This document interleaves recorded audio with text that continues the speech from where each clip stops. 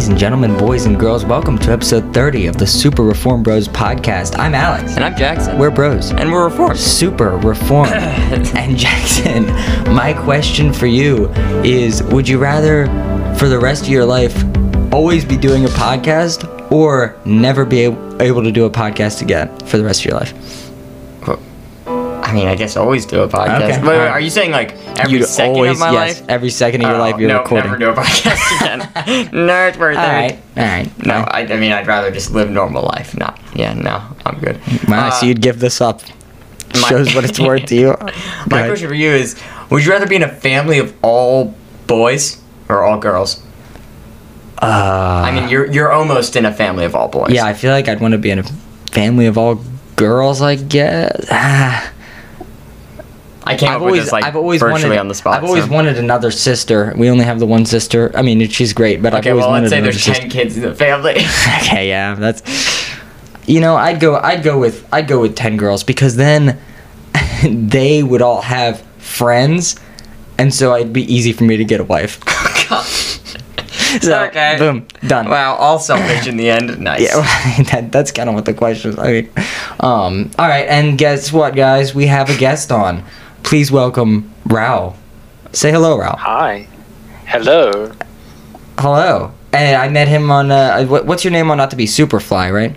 Superfly, yes. Yeah. I am Superfly on Not to Be. Wait, So- is there a story behind that? Yeah, why Superfly? When I was in university, I went to the local Christian coffee bar. Okay. And I don't know, there was a sign-up sheet for something one time, and I wrote the Superfly or something like that on there. Okay, wait. Just because I always used to write like random names for myself. And stuff. Okay.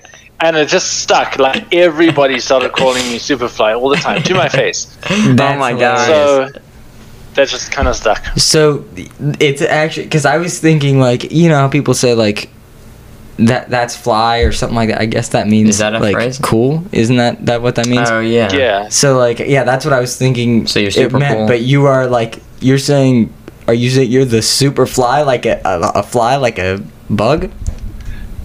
I don't know. I just wrote it down. Maybe Don't hold probably him like a fly like the bug. Right. And I think this was mostly. Certainly, you know, the name wasn't because I thought I was fly. I never have thought I am fly or anything else like that.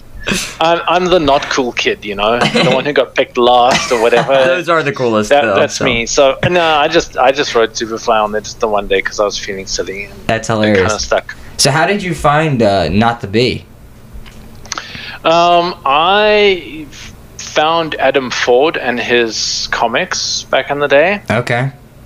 And then he started the Babylon Bee, obviously.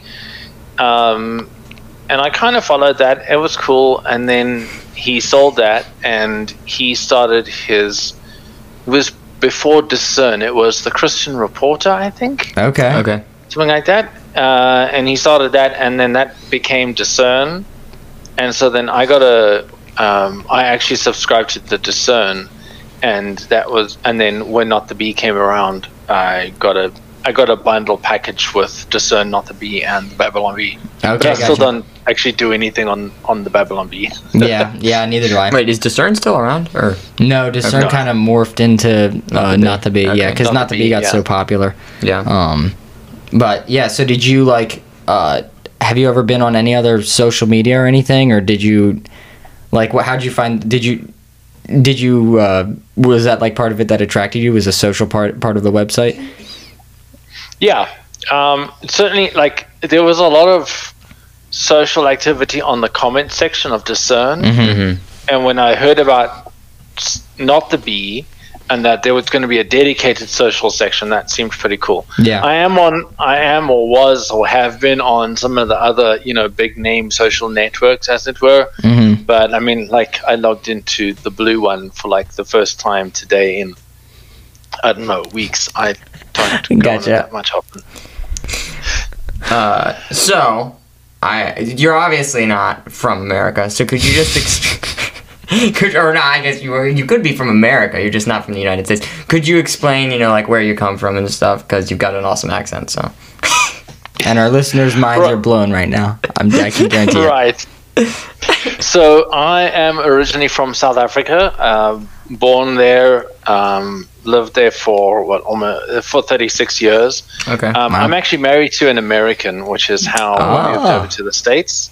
So wait, did you meet her in Africa, or did you? We actually met online back in the day. Okay. And it was really funny because we didn't meet on a dating website at all. We met on some Christian forums, and there was like a pen pal section. And so she said, "Hey, is there anybody who wants to be a pen pal?" And I said, "Sure." And we just like started chatting and stuff. And it kind of got to a point where we were like, "We should probably get married." It's like, well, either we need to stop where we are, because a long distance relationship makes no sense, or we need to get married. Right. And we're like, okay, let's get married. And that's about it. That's kind of how that's how it happened. And then she came over and we got married, and we lived there we were married for 9 years when we moved back to the States. Okay. Wow. Awesome. So wait, had you met her in person before you got married? She flew over about 6 months before we got married. Okay. Wow, man. That's still crazy to meet someone 6 months before you're married. I mean, that's really cool. That is awesome. That's awesome. So the interesting thing is that when you have a long distance relationship, you really, a lot of people who have who get to know somebody in person, it tends to be, let's go to the movies together, and then you sit watching a movie and you don't actually talk to each other. It's true. Or you go to a coffee shop and you sit there sipping coffee and looking lovingly into each other's eyes, and you never actually talk about the stuff that really matters. Yeah, right. No one talks about, these are my bad points. If you marry me, you're gonna have to deal with my temper because I have a terrible temper. Yeah. And bless my wife, she said that's okay, she'll do that. I don't know why. Anyway, That cool accent. and so we just at the stage that we said, okay, well, let's get married. We were like, okay, well, if we're going to get married, we need to know all of the stuff. And so we were like, one of the things we did was list 5 good points about yourself and list like your 5 worst things that you do. And so we chatted a lot about that. And then also, obviously, we spent a lot of time talking about a variety of things, including and most especially theology. Okay. Awesome. Because if you're not on the page theologically, it's never going to, or it's almost never going to work out. There's odd cases, but corner cases don't prove the rule. Exceptions don't prove the rule. So Exactly. Yeah. So that was probably, I mean, I'm sure it's always extremely, cool when you find someone of the opposite sex who has, the same feelings that you have about theology and the importance of, biblical truths. Yeah, that's really cool. So then you moved over here, and so then you got, man. So you were following Adam Ford before he even started the Babylon Bee. See, that's pretty crazy to me. I didn't know Yes. So you're one of the originals. Like you're the one of the first before all the rest of these people, including you. Yep. You should have the most. That. You should have the most points on Not the Bee. The points don't matter. It's true. Yes, it's true. All right. Well, that's really cool. Do you want to do the 7 questions, Jackson, or do you have any more questions for him? I think that. Are you? We do have a bonus 8th question. Are you doing that, Alex, or do you want me to? You do it. Okay, so that means you should start with the first one. Okay, I'll start. Okay. I'll start with the first. The first question. Are you ready, Raoul? I am ready. Okay. Prepare yourself. It's gonna be a little insane. It's not that crazy. You're building it up a little bit too much. No. Okay. So, what are your top 3 movies/shows of all time? Favorites. Yeah. That's a good question. The Princess Bride. Okay. Dude. That's good. The Emperor's New Groove. Okay. All right. Haven't seen that one actually. One of my favorites, although it's not very it's a British show from the 80s and 90s called Allo Allo, and it's hilarious, but there is a fair amount of below the belt stuff. So Gotcha. it's not something I normally watch, and it's actually very, in many cases, it's actually very. They do it quite well, so it's not like, it's not like completely like, it's not dirty. It's just like alluding to things. Gotcha. I gotcha. So that's a British. Is that popular in Britain, or is that kind of just not? How'd you find that? Well, he didn't live in Britain, Alex. I did spend a little bit of time. Oh, you did? There, but yeah, but that's not where I saw it. I can't remember where I first saw Allo Allo, but it's set in World War II in France, and it's just hilarious. Okay. But it is obviously British humor, so if you don't appreciate British humor, you won't appreciate it. Gotcha. Okay. Interesting. Might have to check that out. All right, So Jackson. wait, do South Africans have their distinct humor too, or are you saying like British people? Like, are you saying every country has their own distinct humor, or British especially? Yes, there are. Culture affects humor a lot. So, like, there's stuff in South Africa that South Africans find hilarious, but people outside of South Africa don't understand it because it's cultural. Yeah. Okay. Second question: do you prefer ice cream cake or ice cream cake? Those are three things. That is a very good question. Thank you. I would probably say that I prefer. Probably my number one is cake, actually. Interesting. But my wife loves ice cream, so it's like we'll have ice cream every night after the kids have gone to bed. So awesome. I eat more ice cream than I do cake, but I think in general I prefer cake. I'm not a big fan of like cold things in general. Okay. Gotcha. Okay. Yeah. Well, so Especially in winter. do you have like a particular kind of cake, like just chocolate, or like what's your favorite? Yeah, if it's a rich chocolate cake, yes, that's so good. It is good. Okay, Alex, you got it next. Okay. Now this is the tough one, okay? What's a crazy story about yourself? Something Like, insane we usually that say, happened. yeah, something that doesn't usually happen to people. It's abnormal. Doesn't have to be the crazy. You don't have to think of the craziest thing, but just something like Yeah. People struggle with this one usually.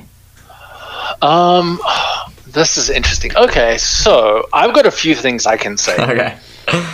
One of them is that I have, in fact, walked with elephants before. Okay. Really? Yep. Wow.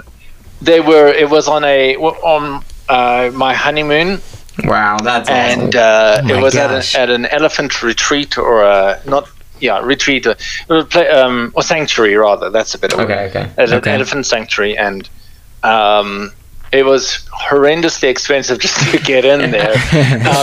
And then what they did allow you to do is basically walk, and you held your hand out backwards, and the elephant would put its trunk in your hand and basically gosh. feed the elephants, That is which so is pretty cool.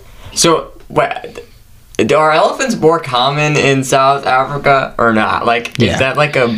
I'd assume so. Right? There are multiple species of elephant. Okay. And in South Africa, there are two species of elephant that Okay. I'm acutely aware of. The African elephant, and there's actually another one which is kind of a subspecies of the African elephant down in the part of South Africa called the Eastern Cape. And it's there's a game reserve down there called the Addo Elephant Park.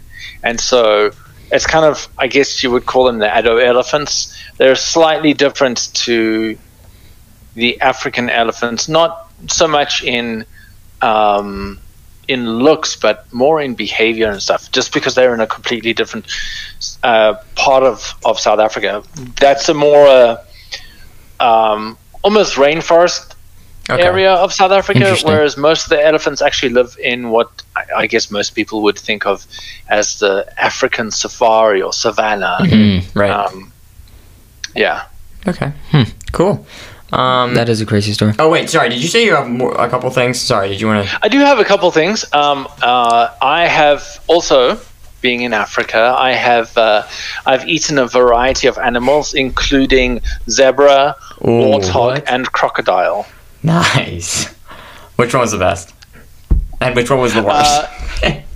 So, crocodile is if it's cooked right, it's very easy to cook crocodile wrong, and I've had crocodile both wrong and right. Okay. If you cook it right, it's actually really nice. It looks a lot like fish, but it tastes more like chicken. Oh, okay, interesting. So it's not. It doesn't but if you have cook like it wrong, it's just. So it doesn't have like a seafood flavor, I guess. For some reason, I think that, but I guess they don't live in the ocean, so. But tastes like chicken. No, it depends on the crocodile, but yeah, most of them. Most crocodiles can't survive in salt water. Oh, okay. Well. So there's one species of crocodile that can, but it doesn't spend all its time in salt water. Okay. Interesting. So would you prefer, like, I mean, is it like the, oh, that was our little brother coughing in the background. Is it like the best chicken you've ever had? Like, would it be better than the best chicken you've had, you know? Because you said it tastes like chicken, like. Its texture is more like fish. Right. So I would say it's probably not like the best chicken I've tasted because it's not chicken. Right. So, but it is very tasty if you get it right. Okay, so it is. So it is like its own unique thing. See, I thought you were kind of just saying it tasted just like chicken. I guess what he's asking is like, would you say it's worth it to have crocodile over just having just chicken? Is it better than like other meats? If it's cooked right. I probably would not have it on a regular basis. Gotcha. Gotcha.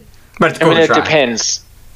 Interesting. Like, honestly, my favorite is pork, but you know. Okay.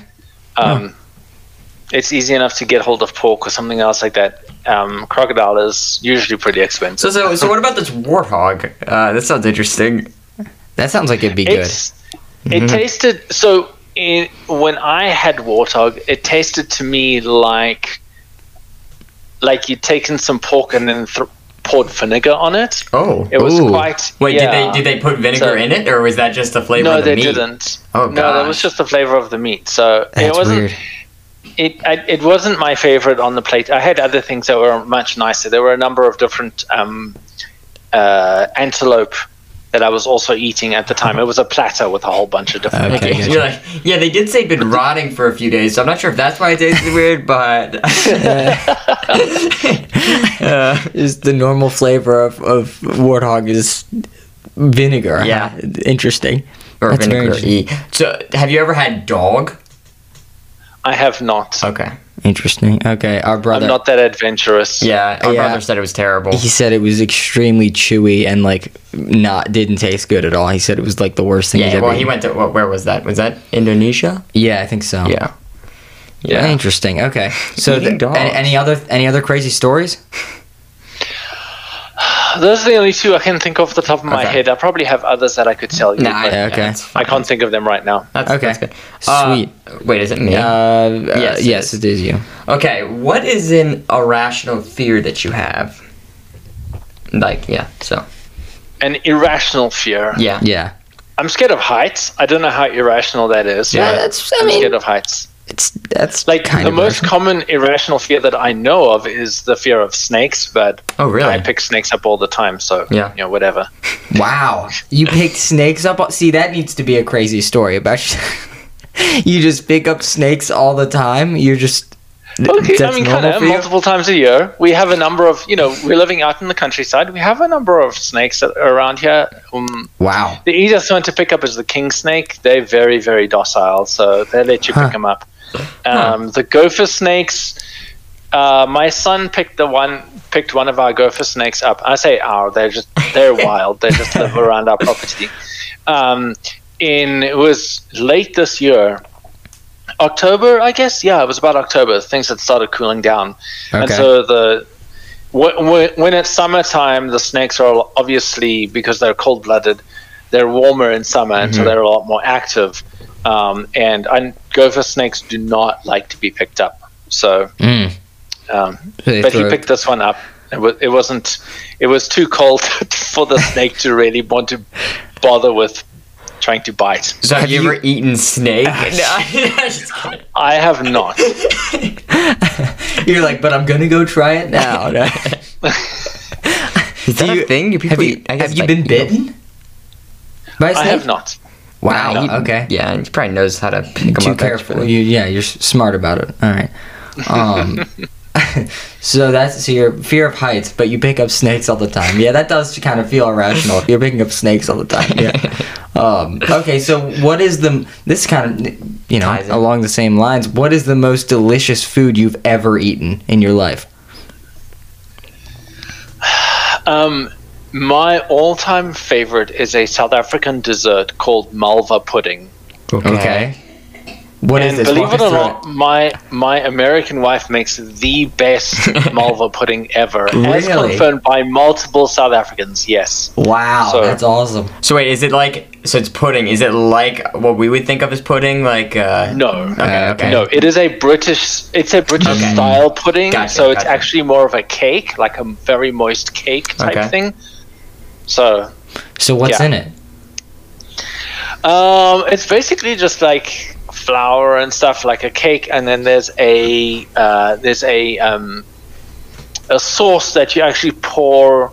It's a wet cake, so you pour the sauce into the cake just before it's finished baking, and that is it's butter, and I think it's butter and milk and maybe something else in there, and you pour that in, and then it bakes like that, and then once you're done with that, you actually the typical thing to have with your malva pudding is British custard, which is not the same as American custard.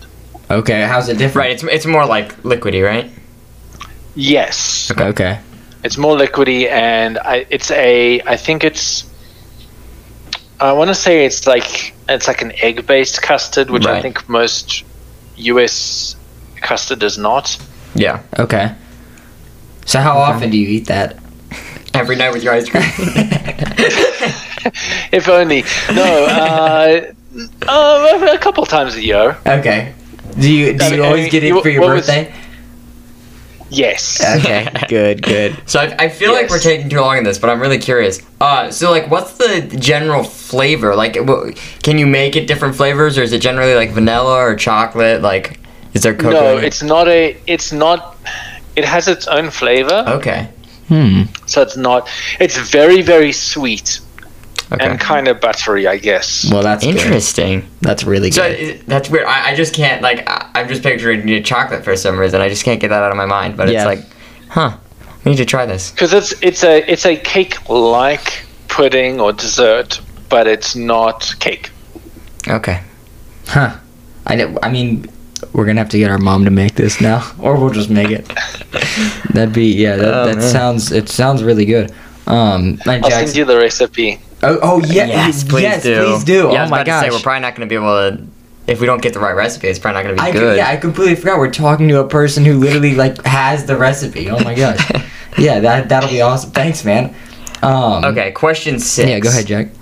If you could erase one thing from existence, what would it be? If I could erase one thing from existence, yes. There's a lot of things I'd love to erase from existence. Just one. Heights. I don't know how that would work. Me needing to go up high places. that would be it. Really? I don't know. Heretics. Definitely, but that would be a lot of people. Yeah, that's true. Could we say the Roman Catholic Church? Does that work? Maybe. I think there's worse things in the Roman Catholic Church. Yeah, I think there are. Oh, you said heretic. Yeah, I guess. Yeah. We'll get into it later, maybe. Yeah. Okay. All right. So, but for now, you having to deal with heights. That's fine. And so this is the 7th question, the final question before our bonus question. Do you know Jeff Durbin? You said you were. I mean, you're kind of in his area, right? Do you know Jeff Durbin? Only if I drive like 3 hours. Hey, no, I do not know him. I have met Dr. James White, though. Oh my gosh! He actually came and preached at our church. Oh, yes. He did at our church too. I was like, he preached at our church before we knew who he was. So yeah, it's kind of sad. Yeah, and then we were like, wait. No, when was it? Last year September? It was last year September. He preached at our church. That is awesome. It was a fantastic sermon on the early church and discernment, Okay. Oh, it was brilliant. One of the things that really struck myself and my wife was he said that in difficult times for the church often calls for unity, but it's always unity with, it's an ecumenical unity. So it's not the right kind of unity. Jesus preached, and Jesus said that, I think it's Jesus who said he came to bring division, not unity. Mm-hmm. And the church going, oh, let's all get together, and and it's like, Right. yeah, about that. Yeah. Yeah. So I can also send you the link to that sermon because we did record it. Fantastic sermon. Yeah. should put The that early in our- church and discernment. We should put that in our show notes. Yeah, we actually, since that sermon, my wife and I we actually have in our house, we have Church History Tuesdays. And so Oh my after dinner gosh. on a Tuesday, we actually is so read cool. from a set of church history books. Okay. That's awesome. I highly recommend it. Christians today do not know their history. Yeah, church history And is it shows. church history is extremely interesting too, Yeah. and satisfying to learn about. It's just awesome. Like That's all the- something. I always wanted to look into more, and never did. I mean, I need to. I still need to. But Yeah, I've been reading recently about like the very beginning, like Tertullian and Origen and all these church father. That's where we're at the moment. Yeah, it's just so fascinating. I do have a book on it. I need to read. Yeah. Okay. I forgot. All right. Are we ready? No. We actually, we still have to finish this question because we need you to. We need you to ask. Could you just ask Jeff Durbin to come on our podcast? It's almost like we're recording all these people asking on our podcast. Asking him to come on, and so then we have. If we get enough people, then he'll come on eventually. So, probably. So could you just quickly ask him. Hey, Jeff Durbin, would you please come on the Super Reformed Bros podcast? They would love to have you. They would also boost their numbers by 3,000, or more. Honestly, yeah. Or over 9,000, I think. Oh my gosh. Yes.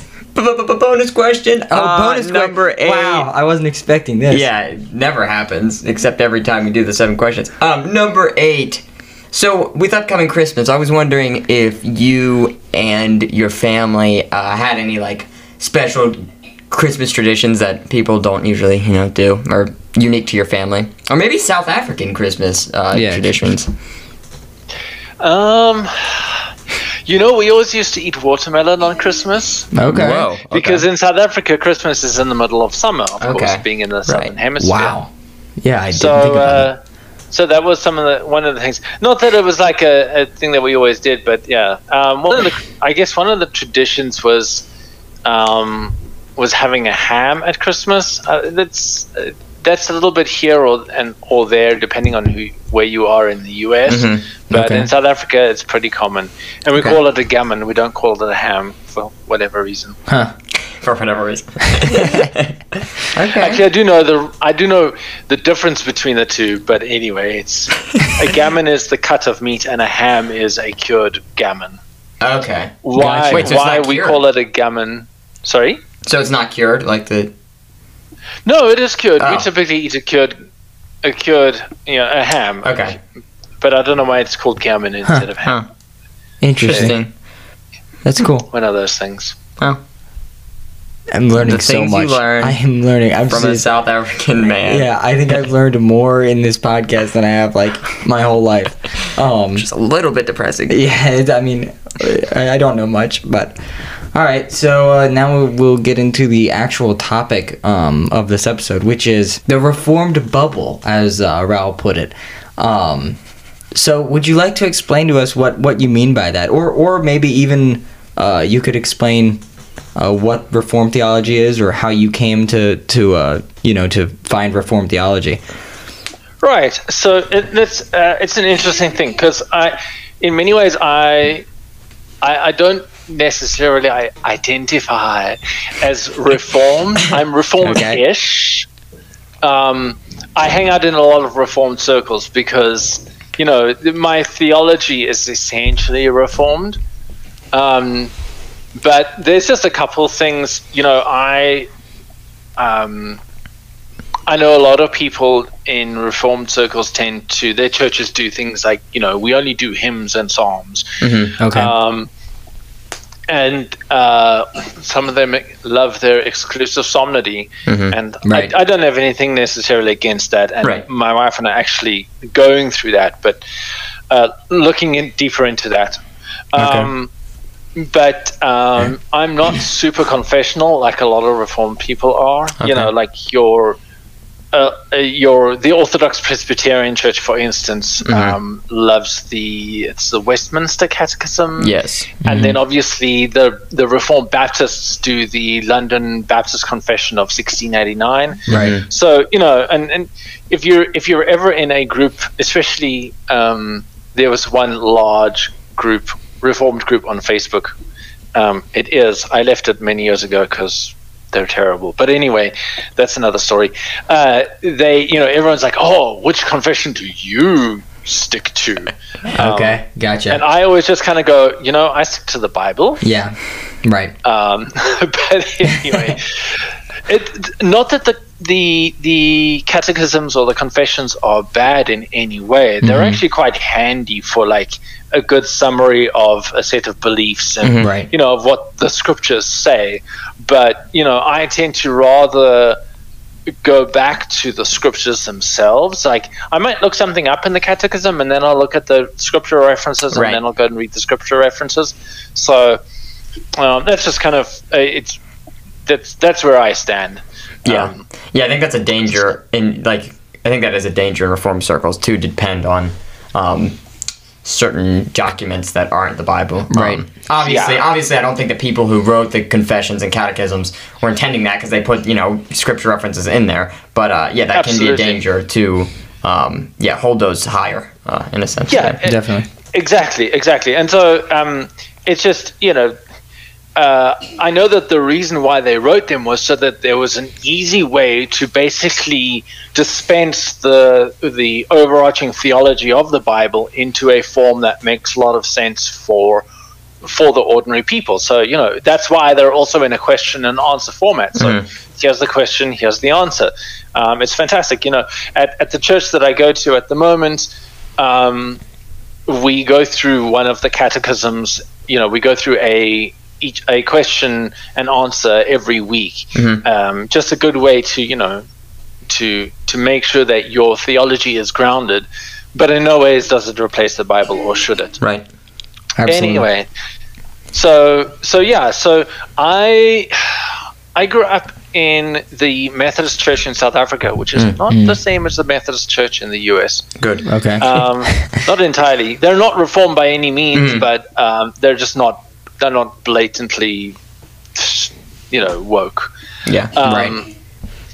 And then when I went to university, I got involved with a local Christian union or Christian club at the university, which was ironically under the auspices of the YMCA. Although it's called the Student YMCA, but they actually didn't. They had a very thin link to the YMCA, and they were actually more associated with what is now called the Reformed Evangelical Church of South Africa.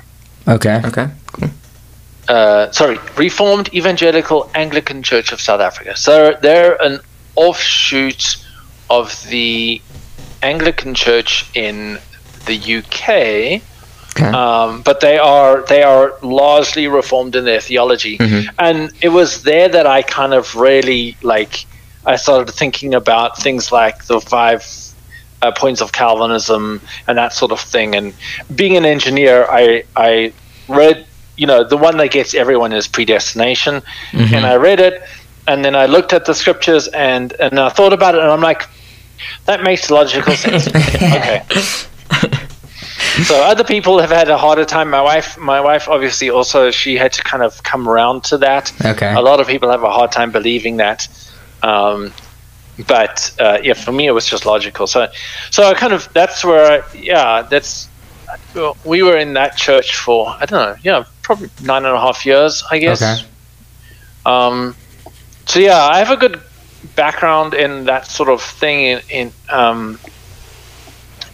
I guess somewhat reformed things, and I've learned a lot in the last couple of years as well, just being part of various reformed groups on various social networks and stuff like that. And we've been often on attending an Orthodox Presbyterian church. Okay, gotcha. This year as well, which is very nice. But one of the things I did discover that I've kind of observed in a lot of Reformed circles is, like I said, something I like to call the Reformed bubble. Right. And that is that a lot of Reformed people know Reformed theology, but they don't seem to be very aware of anything outside of that Reformed theology. So like anything that happens in the general evangelical space in the US is kind of, they don't know about it, right? Okay, so like right. we've gone to a couple different Reformed churches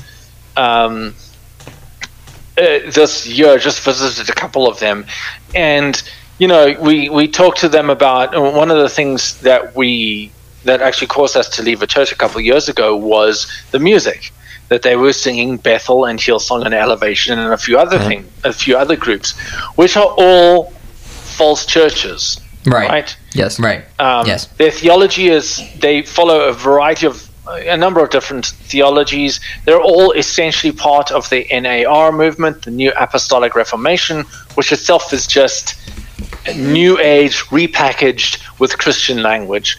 Okay, gotcha. And we go to a church, and it's a lovely church, and they do hymns and psalms, and we're quite happy with that. And we go, oh yeah, they sing, these other churches that we've been to in the past sing Bethel, and like, who's Bethel? And I'm like, okay, you need to know who Bethel is, because if you don't, you're going to run into some issues with firstly yourself, and secondly, the people around you. If you talk to anyone in the general evangelical world, they're listening to K-Love or Air One or whatever radio station, and they're getting hammered with all of the music from these false churches. Right. And they don't even realize it. Right. They don't even know it. Yeah. Most of these churches sing these songs in their church on a daily basis, or on a weekly basis, right? And so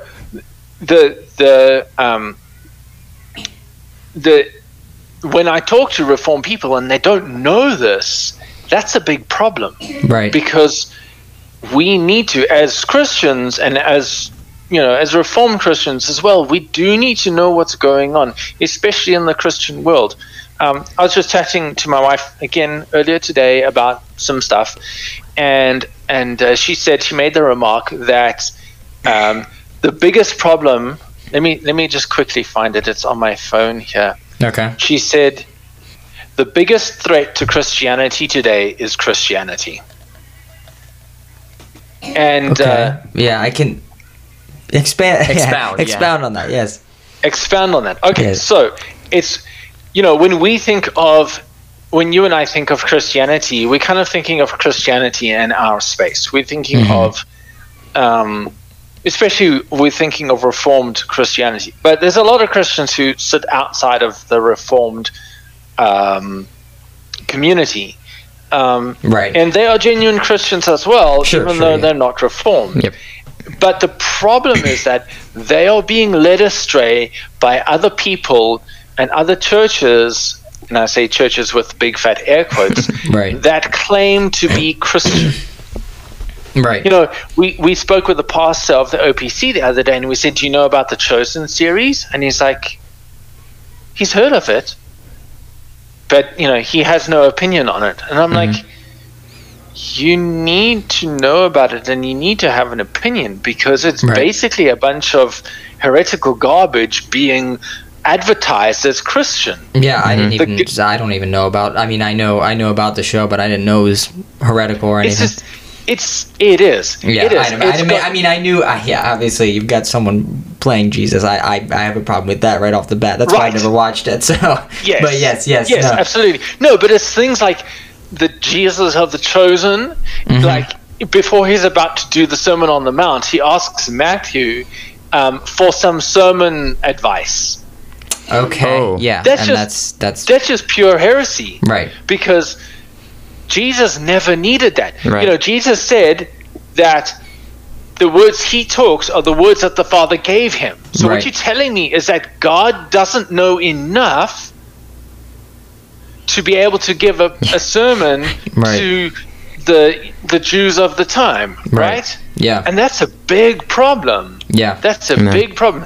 The biggest... The one of the things that's come out recently, like season 3 or whatever, that had a bunch of people who rustled a bunch of people's jimmies, was that Jesus said, "I am the law," and that's not nearly as problematic as Jesus not knowing what to preach on the Sermon on the Mount. Yeah, not at all. Yeah, that's. So I think I have seen. I've seen a lot of, Christians who love that show, really enjoy it. So yeah, that definitely is something. I see what you're saying, though. You're saying that a lot of, in this Reformed circle, where we are kind of staying out of that, because none of that, we don't participate in all that, and we're not realizing what they're actually doing. Okay. Exactly. We don't, a lot of Reformed people don't interact with that because that's kind of, they don't listen to things like they don't listen to the radio. Right. And I'm guilty of that. And honestly, not listening to K-Love is good, because then you're not listening to all of that heresy and you're not getting it in your mind. And, people end up going to Bethel and to Elevation and to Hillsong and these heretical churches because of the music they hear on the radio, and they just get sucked into these what are technically cults. Right. Yeah. And so, and I feel like a lot of, especially the pastors, not so, if you're just sitting in the church, that's okay, right? But the pastor of a church, of any church, needs to know these things. They really need to know about the stuff that's happening in the evangelical church, because it is going to impact them. And if they don't know about it and suddenly they come across it, you got some pastor who who has heard of the Chosen but doesn't really know it, and then someone in his church, it goes, "Oh, I've been watching this series and it's so good. You should watch it too." Right. And then the pastor watches it and he starts going, "Oh, this is so good." No, it's not. It's heresy. Yeah. Right. Right. Right. And so the problem of the Reformed bubble is that it means that people within that Reformed bubble are ill-equipped to handle the issues that are in the modern church. So you're saying we we need to interact more with those things, or at least know what is happening in the culture of the evangelical church, so that we can be better equipped to tell the other people, the other believers, that that is wrong and why it's wrong. So maybe we can apply this. So how would you say what's a good? Because obviously we were saying, you were saying like listening to Caleb is not, that's good not to listen, and you shouldn't watch The Chosen. So how can we do that practically? It's mostly just being aware of what's happening. Okay. Right. So I my wife, more than I do, follows a number of pages on Facebook, like The Chorus and the Chaos, and Christianity and New Age, I think, something like that. There's a couple of these pages. There's another one that's actually from South Africa called something in the land. I'm trying to remember what it is. But anyway, it's these are people who have been there, come out of it, and are now saying, "Hey guys, there's a problem here. We need to be aware of this." And so we as Christians, as Reformed Christians, also need to be aware of this stuff. We can't just live in a bubble, because then, like I said, when someone comes along and they're dealing with this, and they go, "Oh, this is so awesome," you're like, they're actively being led astray. Right? And it's our job to say, hey, that's not in line with the scriptures. And always, obviously, to have an answer for everything. So to be able to say, hey, guys, look, this is what the Bible says.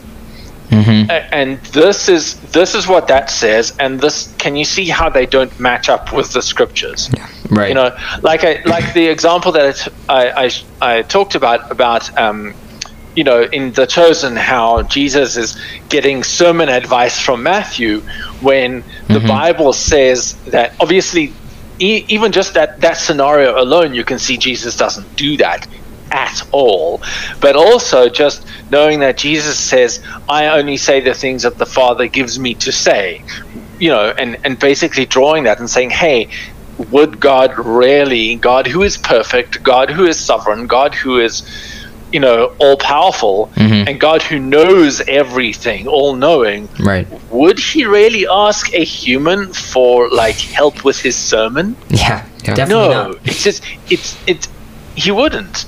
It's Absolutely not. It's just it's contrary to scripture. It's contrary to the picture of God that we get out of the Bible. God, contrary to his nature.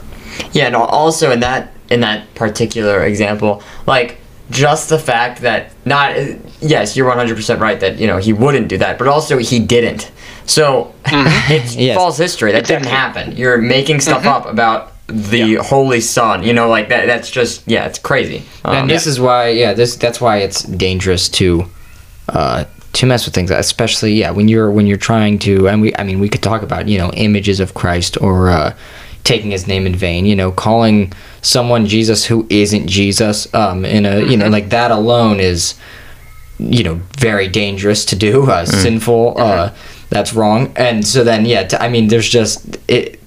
When you're doing that, you're gonna you're gonna make mistakes. You're gonna do add things where we as humans are sinful. We can't get it perfect. So it's just it's better to stay away from that. And that's why I think probably a lot of Reformed people would just be they'd be like, well, I don't want to mess with that. I don't want to know about that. I don't want to be involved. And stay away. That's a bit like that's like the ostrich putting its head in the sand, right? Right.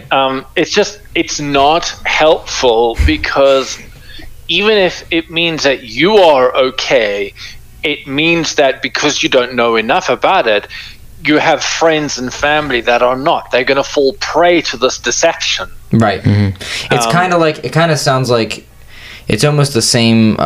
You hear people in the church say, don't interact with the culture at all, don't even be a part of it. But then other people are like, well, you got to know what's going on in the culture and everything so that you can, better fight against it. Fight against it. And it sounds like it's almost, it's similar to that. It's just within the church, what's going on within the church, and we need to know what's happening so we can better. Right. Exactly. I think you've already said this, but we shouldn't be a part of the world, but we need to be know of it. Right. Right. That's in scripture too.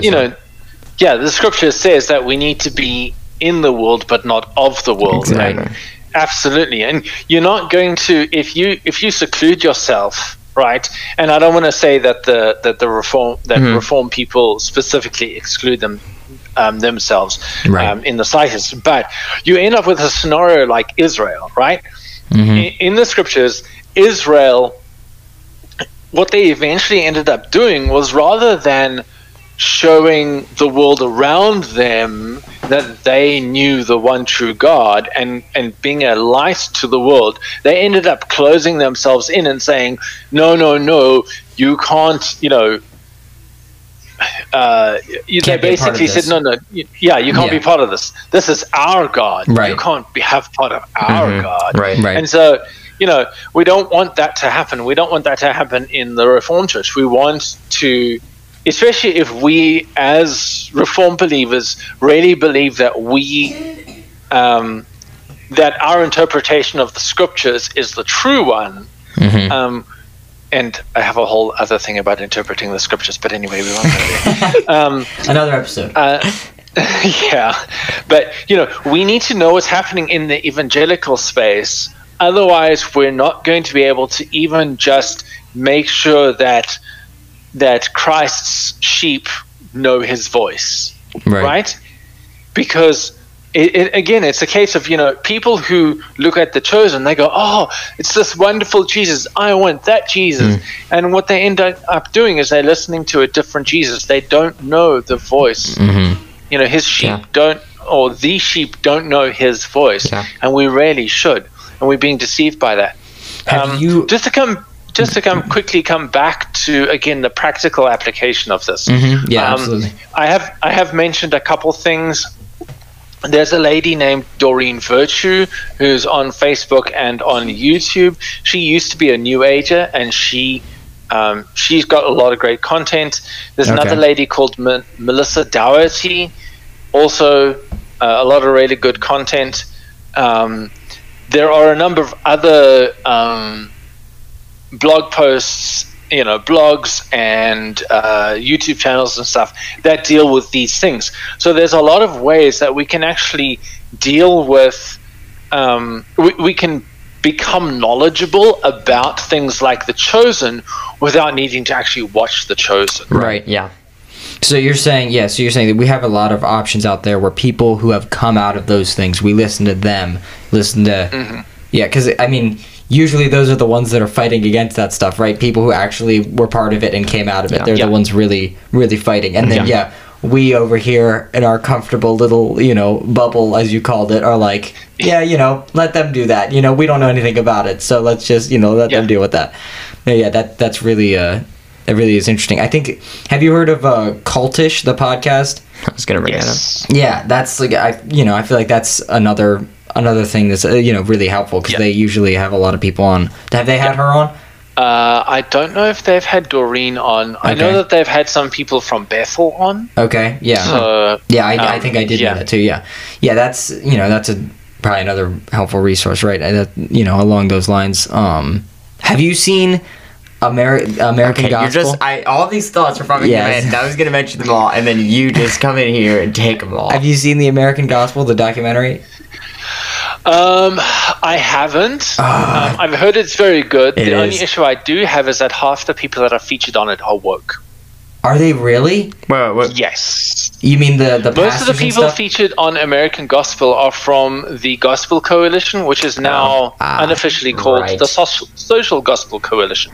Yeah. Right. Yeah.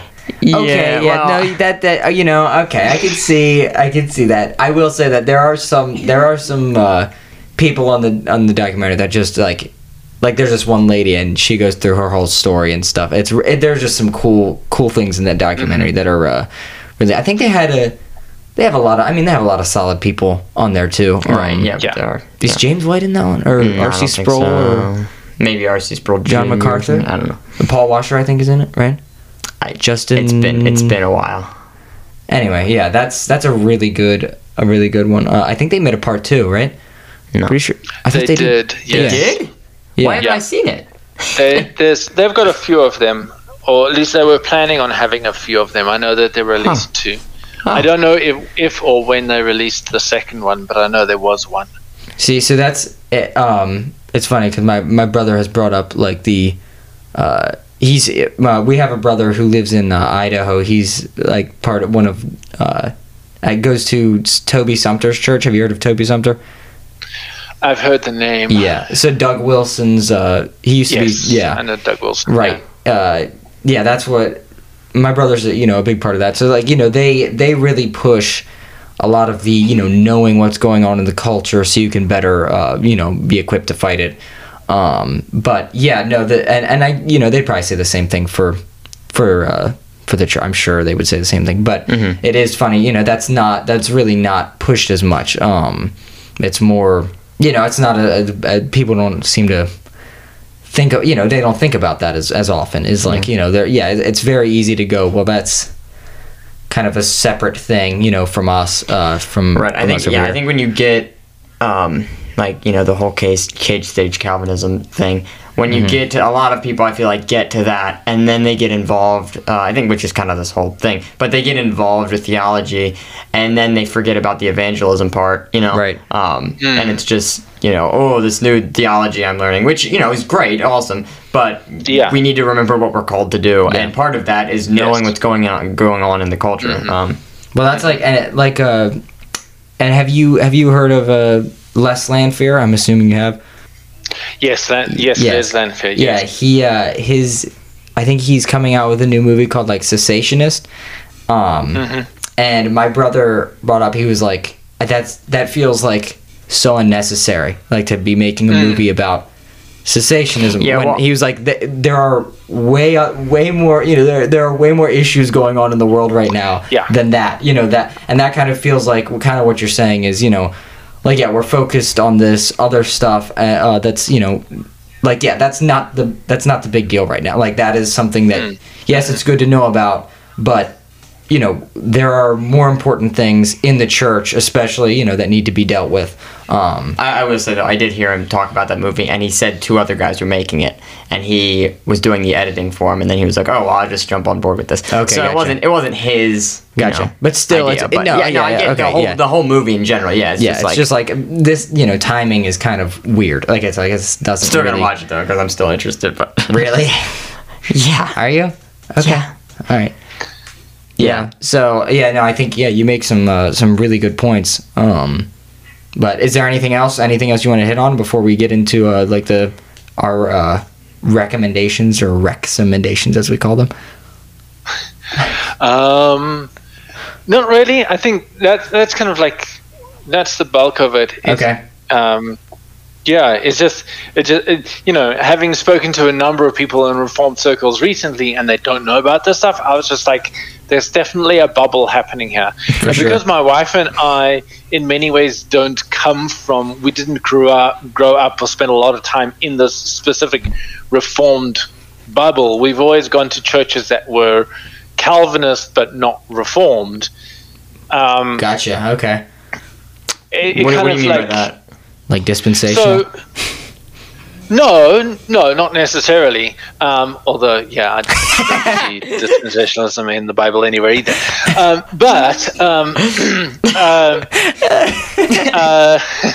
No. So, like the church that we're mostly a part of at the moment is the pastor is definitely Calvinist, so he believes in, you know, in tulip and all that stuff, but he's not. He doesn't really, like, you know, he doesn't really do the regulative principle of worship, for instance. Mm-hmm. Okay. Right? And I know there's different strains on what the regulative principle of worship really is and whether or not it fits in with the Bible. But his view on worship is very mainstream, shall we put it that way. Okay. And we've had to, you know, we don't actually agree with him on that, and we've spoken to him off and on. We don't sing his songs in church, that sort of thing. Gotcha. But, you know, like a lot of Reformed folks are more like, you know, hymns and psalms only. And my wife and I are like, I don't necessarily. If you're going to sing hymns, I don't know why you can't sing modern choruses. Yeah. You know, obviously, you have to be very discerning in it, and you have to be very. You do have to make sure that the sources that you're pulling from are orthodox. Right. They are not false churches and all the rest of that. And my wife and I are very, very careful about that. Right. That's good. Right. But we're not like, you know. Yeah, most of the churches that we've been to, even the so-called Reformed ones, in the Reformed one in South Africa that we went to, didn't entirely follow the regulative principle. Gotcha. So they're not, and you know, and a number of them don't do the confessions or whatever. You know, they're not confessional and that sort of thing. So Gotcha. a lot of the things that most Reformed people I find that there's two definitions of Reformed. One of them is, oh, we're Calvinists, and the other one is, we're Calvinists and we have confessions and all the rest of it. that sort of thing. Right. All the rest of it. So we kind of, my wife and I kind of float. Again, we're Reformed-ish. We float towards more Reformed than less, but we are just a bit careful about some aspects. Honestly, of it. I feel like you're probably exactly what we are. Like, because we're kind of in the same. I feel like we're similar, where we're like, we're Reformed in the sense, we're Calvinists, and we believe in the confessions and all that as well. But we're not like.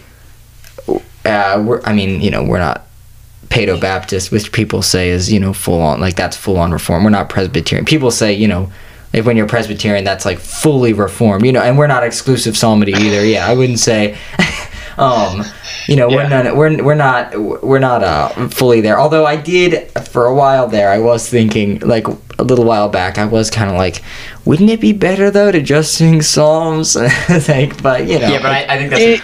Yeah, I mean, in many ways we're kind of there as well. There's a lot there is actually a fair amount of good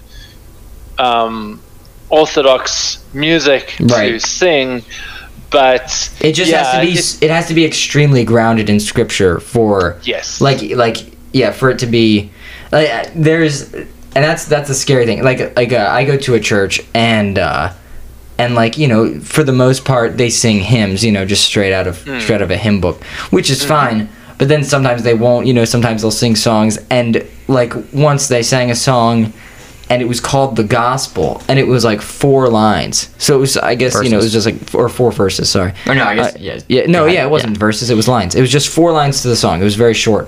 I think we sang it a few times. I mean, I didn't sing because the song didn't mention once Christ's resurrection. It just mentioned how he came and died. And I was like, see, this is something that bothers me. I was like, this is something that should be, we should be thinking about this more. What are we singing, and what does it actually say? Just talking about Christ's death, yes, that's good, but also doesn't accomplish anything unless he rose from the dead.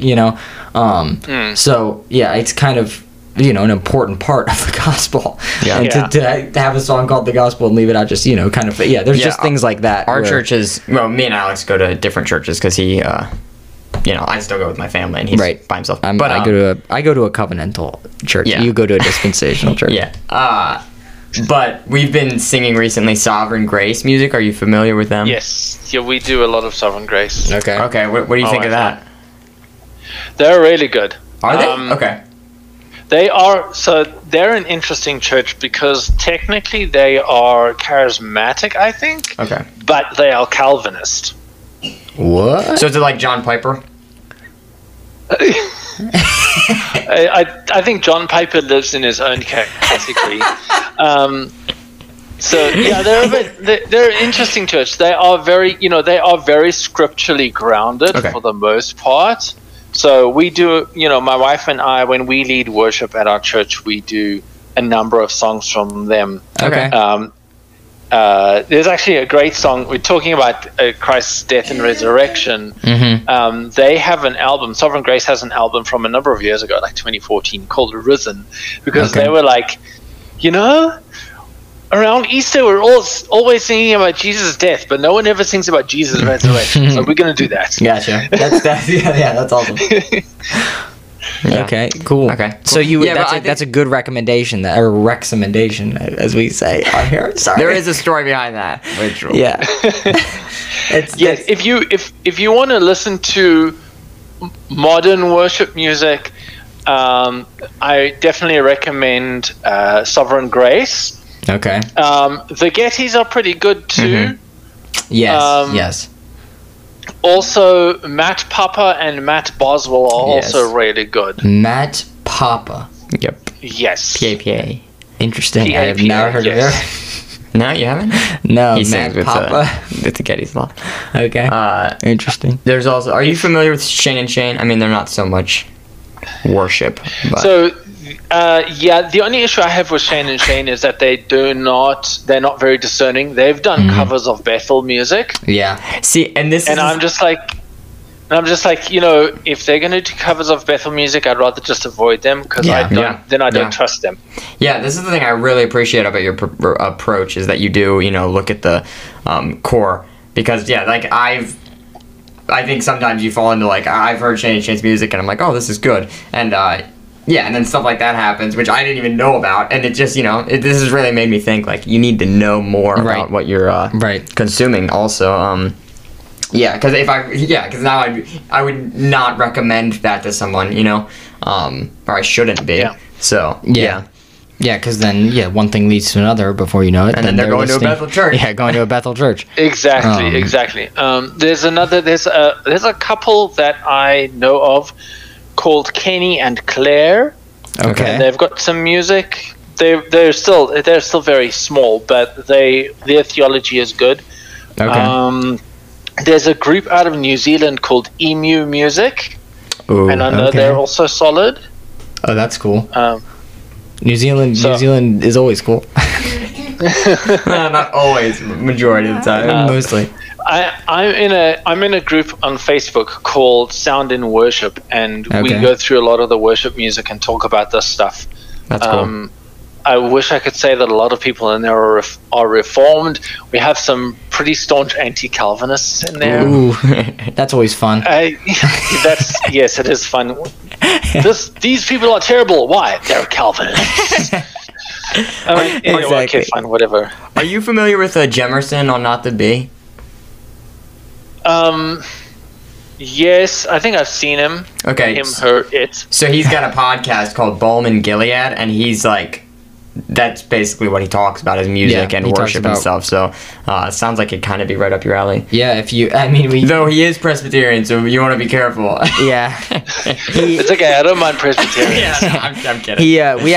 He was the first guest we had on our podcast, for very first one. And after the podcast, he was like convincing us of Presbyterian. Trying. Well, he almost had me convinced of being Presbyterian. I was like, this is like, he's making some really good points. And then I think I missed half of it. And then after we were done talking to him, I was like, I talked to like my parents, and they were like, yeah, and my brothers, and they were all like, came up with good responses, and I was like, oh, okay, so still not Presbyterian yet.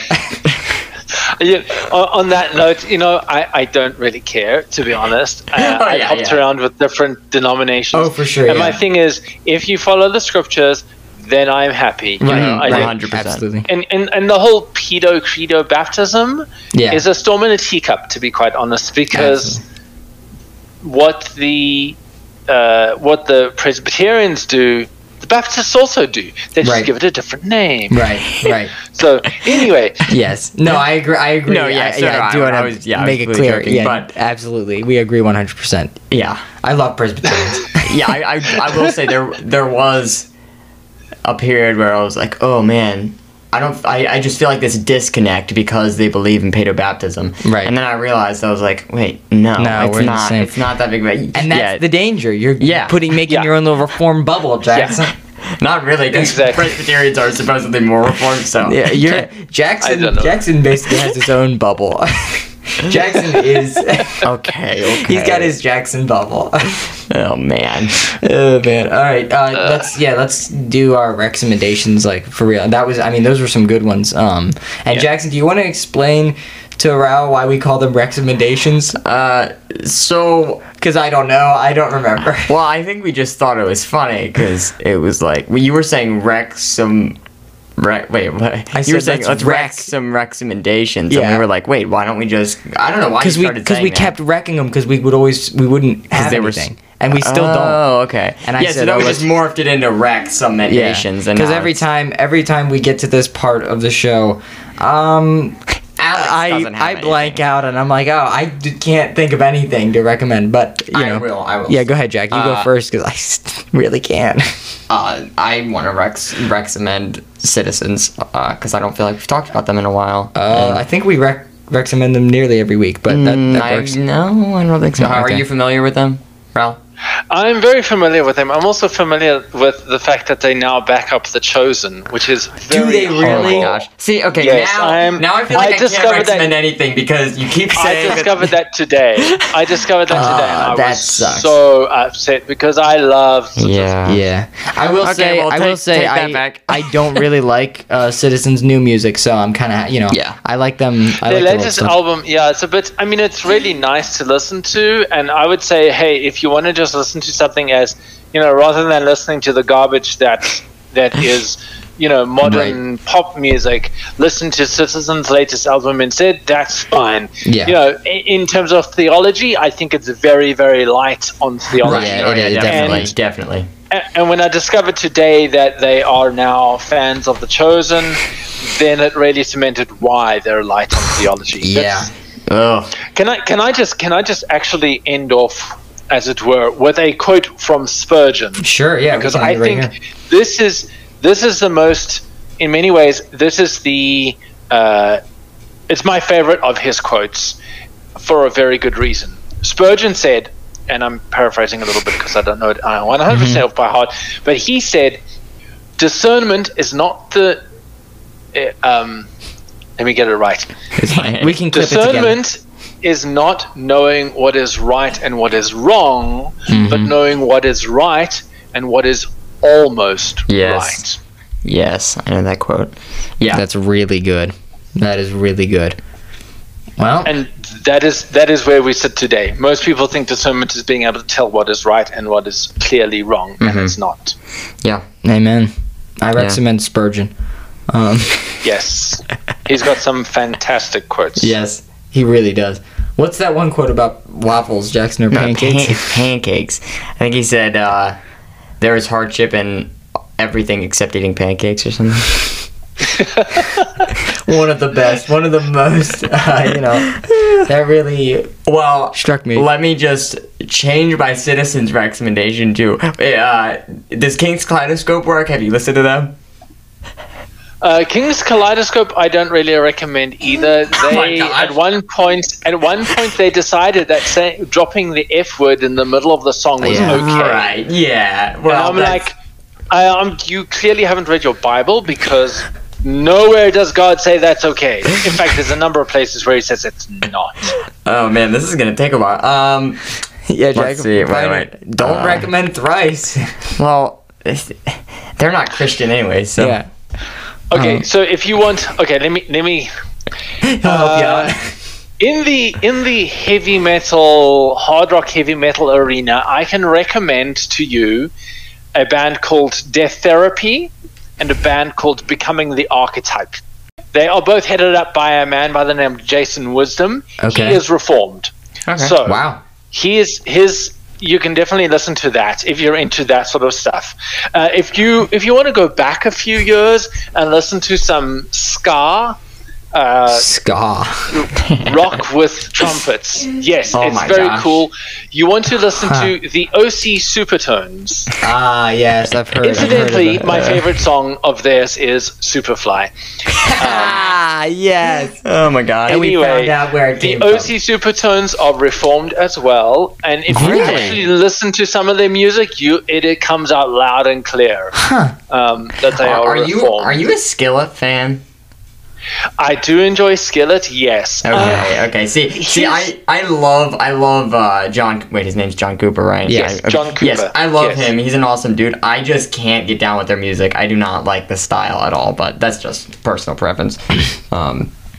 So don't listen to Becoming the Architect, because it's much, much heavier and stuff, and they've got lots of screaming and stuff. my god. No. Well, I- yeah. Look, we like.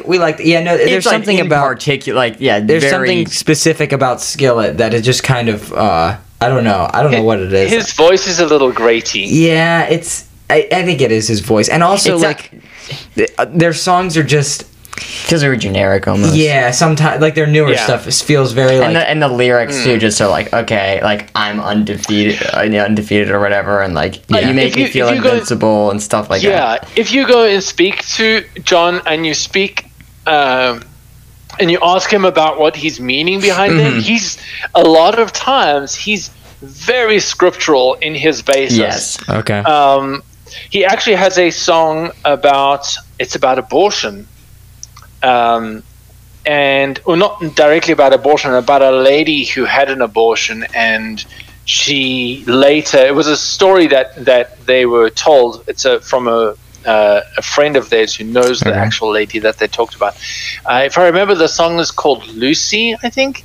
Okay. Anyway, and it sounds a bit weird and crazy if you listen to it and you don't understand the backstory. Right. But most of his stuff does have a good backstory. But yeah, I'm generally not a big fan of it because, I'm one of these weird people that thinks that if you're gonna sing about Christian stuff, it should just be blatantly Christian. Okay. Yeah. And I certainly don't like these people that are like, oh, we're Christians, but we're not a Christian band. Right. Like NF. I just, I find, personally, I'm like, if you're not, as a Christian, I don't listen to any, or very little anyway, secular music, right? Mm-hmm. Because I don't feel like it is edifying in any way. Right. And therefore, I'm a Christian, but my band's not Christian. People also, they don't sing anything that's really edifying. Mm-hmm. And, I listen to a wide range of music. I listen to heavy metal. I listen to hip hop. I listen to, techno and house and stuff like that.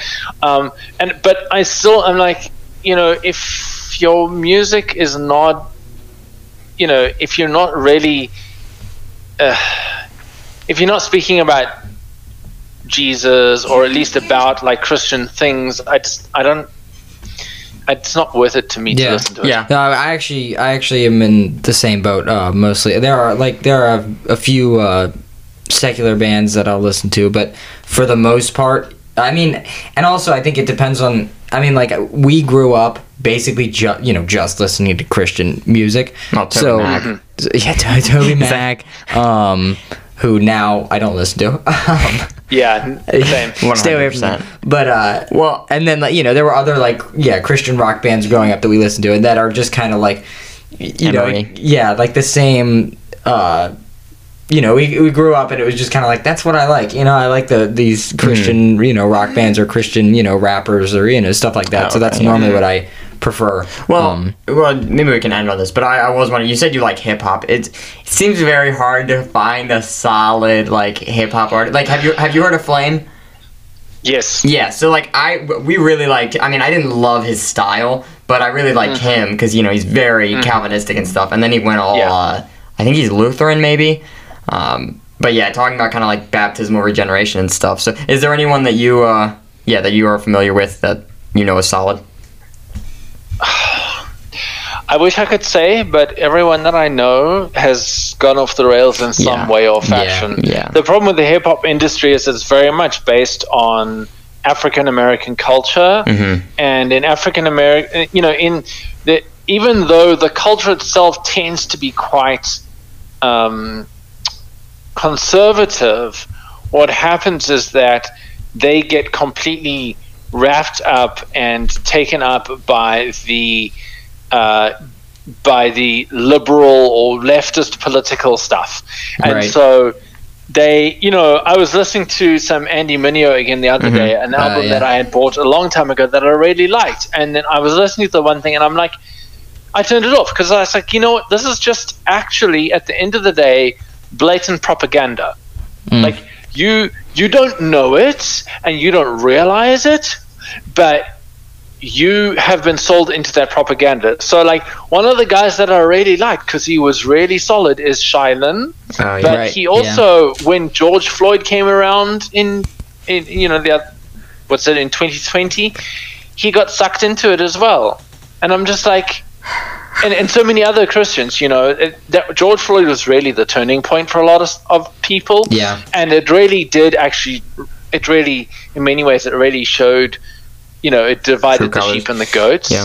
Yeah. Right. Like Lecrae all of them. Yeah. Well, I think he was a little before. I think he was already going a little off the rails. Yeah. No, he was already heading that way, and I could tell already, and then it just went even worse. Yeah, that's I feel like hip hop I think has just become so political without people realizing it. That there's just nothing there that I can think of, no one that I know of that I would recommend. Any South African music that you like? Is there like a particular anything? There are a number of South African bands that I used to listen to, and I've even been to a couple of their concerts. Oh, really? Okay, cool. Christian bands. It was in the 90s. There was a huge Christian music scene in South Africa. Really? Wow. Yeah, but most of them, again, they didn't come from Reformed churches. They came from evangelical churches, evangelifish. Yes. And so, like one of the guys, one cool band that I really liked, and I liked their music, but he ended up basically being sucked into Bethel, and other churches where they're just like, they're very clearly like the bad type of charismatic, right? Right. So unfortunately, no. Or the Sovereign Graces. Right. No, just the so there isn't really anything like my music collection has shrunk so much in the last couple of years since we've been like really cracking down on what is good Christian music and what is not. Yeah. So that really, I mean, just the fact it feels like, a lot of bands we're talking about, you keep saying like, yeah, and they messed up in this area, they messed up in that area, and it really does kind of show what you were talking about, where it's like, there's just this within the church, all these people going off accepting these things that are blatantly wrong. Right, and I wouldn't say it's wrong to. I mean, this is probably a whole different another discussion, but I wouldn't say it's blatantly wrong to listen to King's Kaleidoscope or Citizens, but you need to be careful of. You need to be discerning how they are. Because you can think somebody's solid, and then like you're saying, the whole George Floyd thing with rappers, things can happen, and then you're being influenced in a bad way, and before you know it, you end up at some wacko church. Right. So you just need to be very careful with what you consume. I think is kind of the point. Yeah. Definitely. Yeah. All right. Well, I guess that'll conclude that. I mean, the recommendation section turned into something else. Conversation. But I'll take it. But yeah, so is that it? Did you want to end with anything else? Did you want to say anything else, Raoul? No, I think that's about it. Right. I mean, I've always got more to say, but I unfortunately have homesteading chores that await me. So. We'll have you on again, man. Yeah, this definitely. is awesome. Thank you for carving out some time for us. Thank you, man. We really appreciate it. It was awesome, and until next time, everyone, fear God and keep His commandments. And also, Jeff Durbin, we need you to come on our podcast, Jeff. So.